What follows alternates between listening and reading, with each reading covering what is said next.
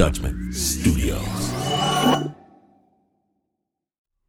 The Michelle Obama Podcast is out now on Spotify.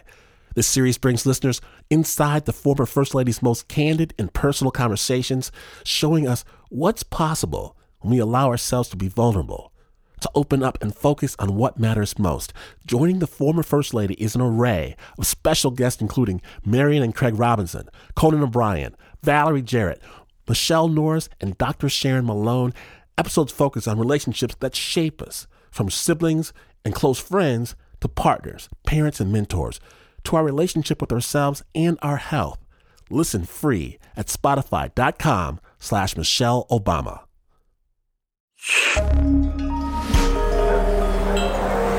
Listener supported, WNYC Studios. Oh, it might be the middle of winter snappers. Cold, frosty. That's why it's time for a nice snap classic story. We're going on vacation, in fact. So put your feet up. Enjoy a nice pina colada. Our own Joe Rosenberg. He's going to meet you on the Lido deck. Snap judgment.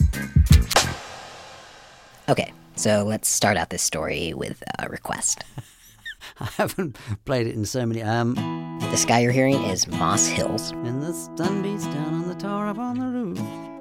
Wait, give me a second. He'll be our entertainment for the evening, a musician of many years. Under the boardwalk. But we're looking for a different song. That first line start, Yeah, that's right. It's, old man River, he got nothing to lose. Because you see, Moss isn't just any musician, no. He is a cruise ship entertainer. Won't you let me take you on a sea cruise, a sing ooh-wee? We just get the party going, and everyone throws streamers, and I do sing-along songs and conga lines, and it's a fantastic vibe. I love doing it. For Moss, working as a musician on a cruise ship, it never felt like settling. When you're working to an audience on a cruise ship, every single person in the audience is on holiday. No one's driving to work the next day. All your tired old jokes work every time. It's just a perfect venue. Ooh-wee, baby, won't you let me take you on a sea cruise? Moss was actually in a duo with his wife, Tracy. He played guitar, she played bass. It was kind of like they were on vacation, forever. Even when things went wrong, they could be fun, memorable. Take this time, they were on this ship called the Oceanos, and they were expected to host this wedding off the coast of South Africa. Only they were in a really bad storm. And so they do the ceremony. People are walking in, and it's supposed to be this quite moving thing as the bride's walking up the aisle and her father's giving her away, and the guests are all standing, but they're all rocking to the left and then rocking to the right, and it looks like some macabre weird dance this whole room's doing. And I hid behind the flowers with a sick bag, so that every now and again the organist could lean over, look at me, and I'd quickly rush the bag out, shove it up to his face, he'd vomit into the bag, and then go back to da-da-da-da-da-da-da-da, and it was ridiculous. The only problem is that the next day, the wedding was over, but the storm wasn't. In fact, it was only getting worse. And it was so rough that we could see the waiters trying to serve food to the guests, and in fact food and trays were falling over, and that has never happened with me on a ship before. And eventually nobody was laughing. People were just starting to get tense. And then all the lights went out. And the ship was just plunged into darkness. And standing there in the lounge in the dark, the little emergency lights came on, but they're very dim.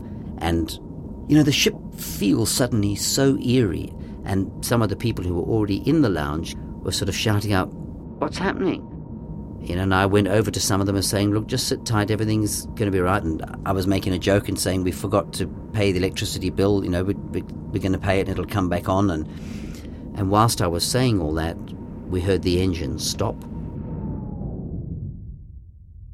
And I thought, this is now starting to become something dangerous. I was worried what was happening. The passengers were worried too. Without being told, people were emerging from their cabins and dining areas and congregating at the natural meeting point of the ship, the Four Seasons Lounge, which is where Moss was. And they were just milling around. And then I thought, well, I better try and be on stage and try and focus people's attention. And I had an acoustic guitar, so I just started saying, don't worry, it'll all get sorted out soon, let's just stay in here, we'll have a bit of fun. And I just started singing a few songs. Bye, bye, Miss America. And I remember doing a little bit of Don McLean's American Pie, and we got to that part of the chorus which goes, "Them good old boys were drinking whiskey and rye and singing, this'll be the day that I die." And Tracy and I looked at each other and thought, let's not do that one. I just went straight into the Beatles.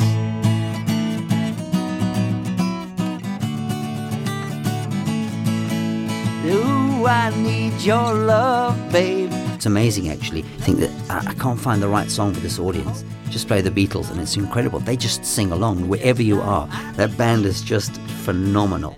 Anyway, people were sort of singing along, and I kept expecting an officer in white to come striding in and tell us what was going on, or to hear ding dong, and over the PA system, this is the captain from the bridge with some announcement. But absolutely nothing was happening. And I could perceive now the ship was lurching and leaning more to the starboard side. It wasn't recovering, coming back level again. And I tell you, it doesn't matter how good an entertainer you are, or you think you are, people just want to know what's going on. So I went to Tracy and quietly, without passengers hearing us, I said to her, look, I need to go and try and find somebody in authority. And she said to me, well, Moss, please don't do anything stupid. I said, no, I won't. I need to find out what's happening. Moss wasn't necessarily looking for the captain at this point. He's mainly looking for his boss, the cruise director. But when he found her, she was speaking to the captain. And the captain was telling her that the storm was really bad and that he wanted to start to abandon the ship. And that's when I interjected and said, well, why are we going to abandon the ship? Which, of course, Moss wasn't supposed to do. He was the guitarist. The captain was the captain.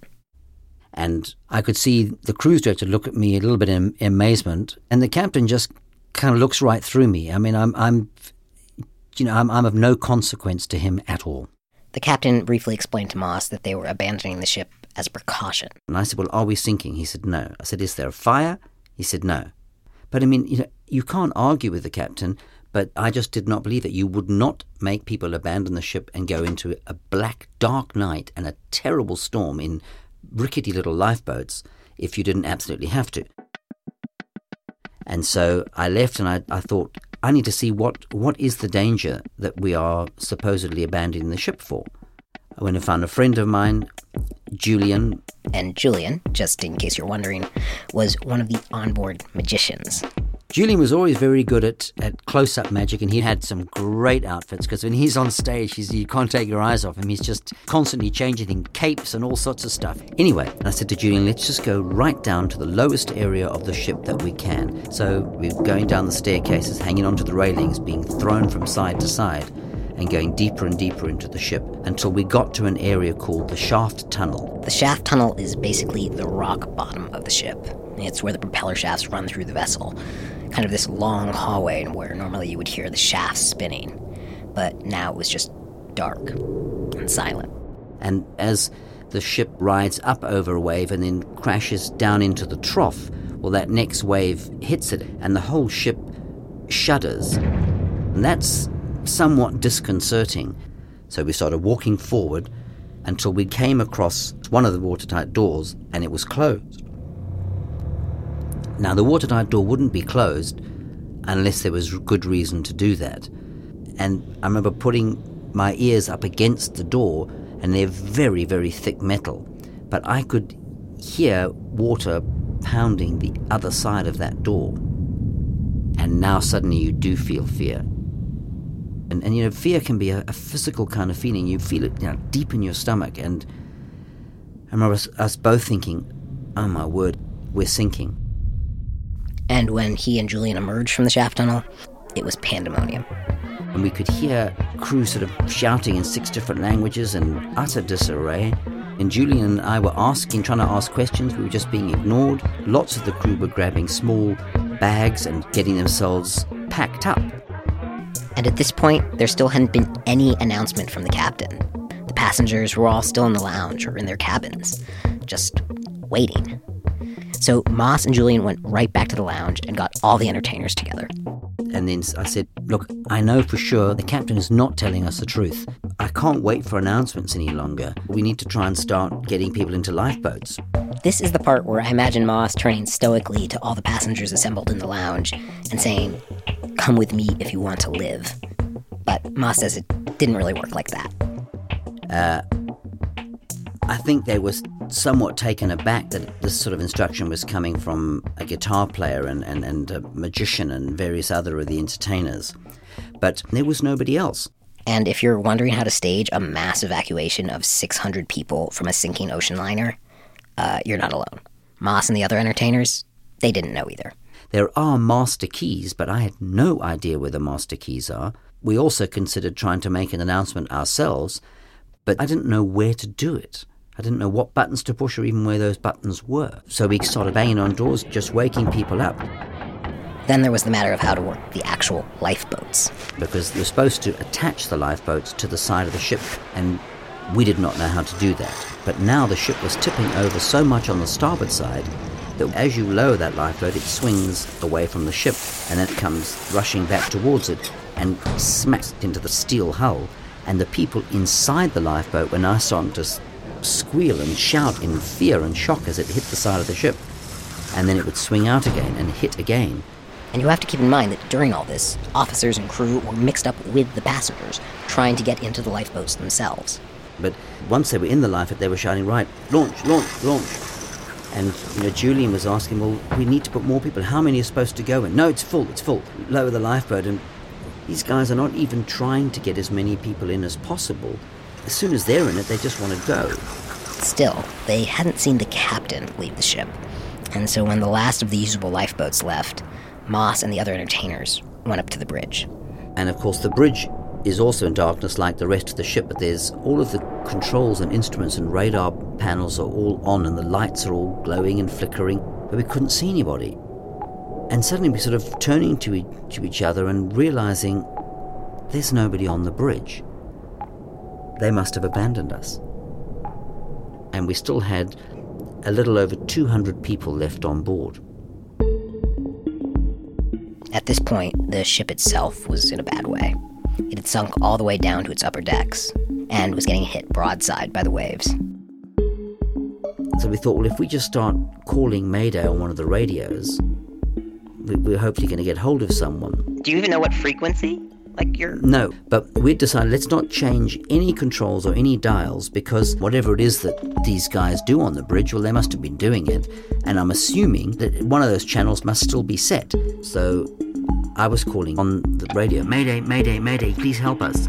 And then letting go, listening for a reply, Mayday, Mayday, Mayday. And that's when we heard a voice saying, okay, okay. And we thought, oh, thank goodness that somebody'd reply. Now someone's going to come and rescue us. And he just kept saying, okay, what's your position? So I said, we're about halfway between the port of East London and Durban, and it's off the sort of northern part of the southeast coast of South Africa. And he said, no, what's your position? What are your coordinates? I said, well, I don't know what the coordinates are. And him sort of snapping back and saying, well, what rank are you? And me saying, well, I'm not a rank, I'm a guitar player. After taking a moment to process, the officer on the other ship helped Moss contact the South African Navy so that they could locate the Oceanos and send out some choppers. But to help with that, they really wanted Moss to find the captain, the one who was still on board, somewhere. And underneath one of the staircases that leads down to the swimming pool area, I saw the captain and the radio officer, both sort of kind of hiding in the shadows there and just smoking. And I remember thinking, wow, And so I said, Captain, can you come to the bridge? We've managed to make contact with ships. If you can come there and just help us and give instructions. And he was just smoking and saying, no, it's not necessary. And I was, yes, we need you to come to the bridge. We can't answer the questions. And he just kept saying, no, it's not necessary. He just seemed to have completely given up. He didn't look panicked. He didn't look anything. He looked vacant. And I just left him there. A short while later, a chopper appeared on the horizon. Moss didn't need the captain anymore. He had the Navy. The Oceanos had been found. And when those Navy divers came on deck, it did feel like now finally somebody's on board who's going to be in charge and they're going to take over here. But they said, look, we don't think we can get everybody off. Simple as that. For the divers, it was just pure math. There was too many people and not enough time. They said that if they brought in a second chopper, they just might be able to get everyone hoisted off the ship before it sank. But they told Moss that because they didn't have enough manpower, he would have to work one of the 2 rescue lines, putting passengers into a harness. And I was really very, very concerned. I didn't really want to do this because, suddenly it just felt very different to everything else that we've been doing so far. And because they said if you get it wrong, they'll drop from that harness and hit the deck and be probably killed, or they might just be dropped into the water and just swept away.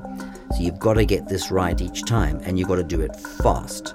And don't forget, this is all on a windy, pitching, tilted, sinking ship. And I knew that if we split the people in half, that I was going to have to rescue 114 people through this method. Moss was stuck between a rock and a hard place. Once they started hoisting people up, Tracy did a great job keeping people in line, but when Moss tried to clip them into the harness too quickly, they would slide down the deck and he would have to go rescue them. That ended up costing him a lot of time. But when he tried to go slowly, carefully, that cost him time too. He felt like he was failing. But as we hoisted 2 elderly ladies, I misjudged the waves, and a big wave hit the ship, and the whole ship lurched, and as they swung out, these ladies just hit the side of the ship with a smack.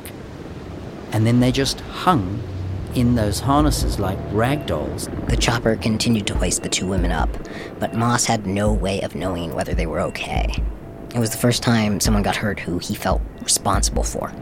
And I lost my nerve for a while. I just couldn't put anybody else in the harness, so I signaled Tracy just to hang on. And I remember turning my back to the railing and sitting there and just looking down the steep deck, going away from my feet as I sat there and the water below me, and just thinking that this is just too much. There's still so many people left to rescue. I know we're going to lose people.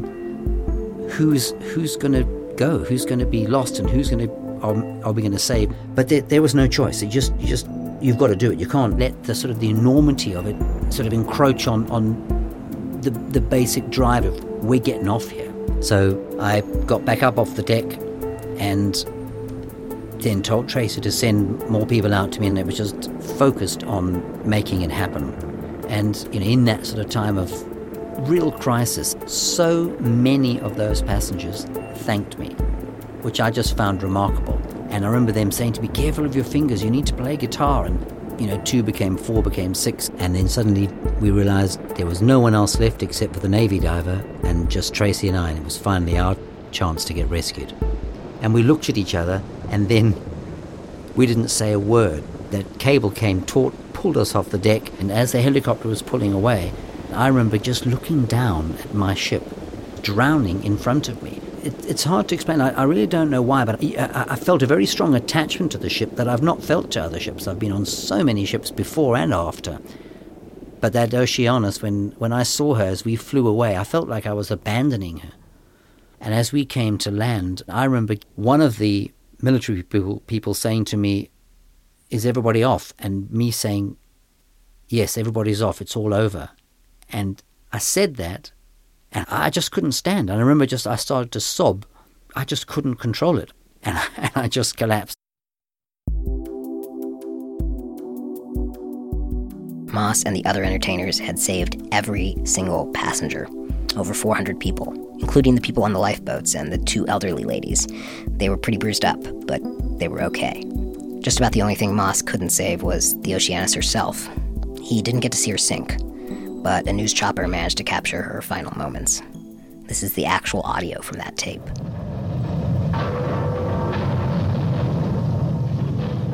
And I've seen that footage many, many times, and it can see exactly where I was running my rescue station from, and I can just see that just go underwater. I can then see the section where Tracy was keeping all the passengers organized. I can see that bit go underwater. then the whole stern of the ship just lifts right out of the water until it's vertically in the air, and it just slowly just nosedives completely down. And finally, you can just see debris and orange life jackets and bits of deck chair and so on just literally being blown into the air by this enormous roar of air. It's like a great beast just giving its last gasp of breath. And suddenly, the Oceanus is gone. And there's not even a ripple. It just disappears and the waves carry on and the ocean just shrugs. Moss never lost his love of the sea. After the sinking of the Oceanus, he and Tracy continued to work the cruise lines. And today, Moss is a cruise director. He says that most captains take him pretty seriously. But he still insists on playing guitar at least one night every voyage. If you ask, he might even sing you that sea cruise song, only with a twist. I took that tune and I wrote a song to tell the story of what happened with the Oceanus sinking. So this is my Oceanus song.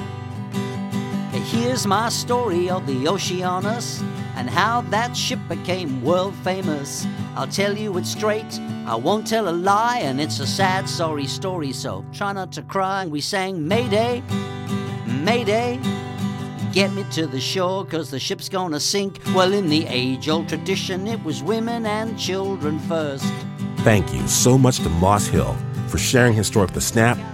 Now, there are so many details about that night that we weren't able to include, so we want to be sure to thank the members of the Oceanos entertainment team who helped during the rescue, including, but not limited to, Moss's wife and bandmate Tracy, the cruise director Lorraine, both of the onboard magicians Robin and Julian, the members of the Green Dolphin Show Band, and of course, the brave men and women of the South African Navy.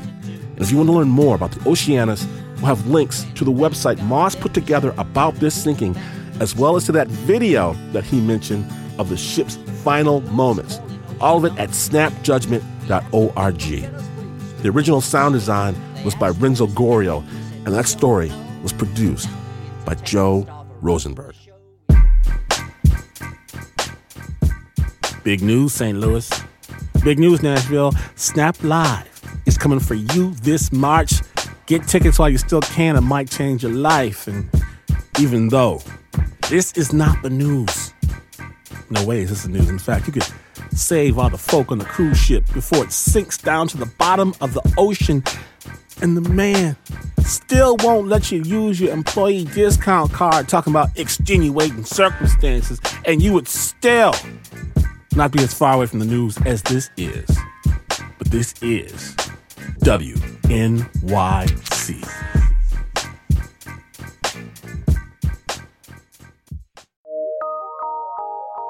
From PRX.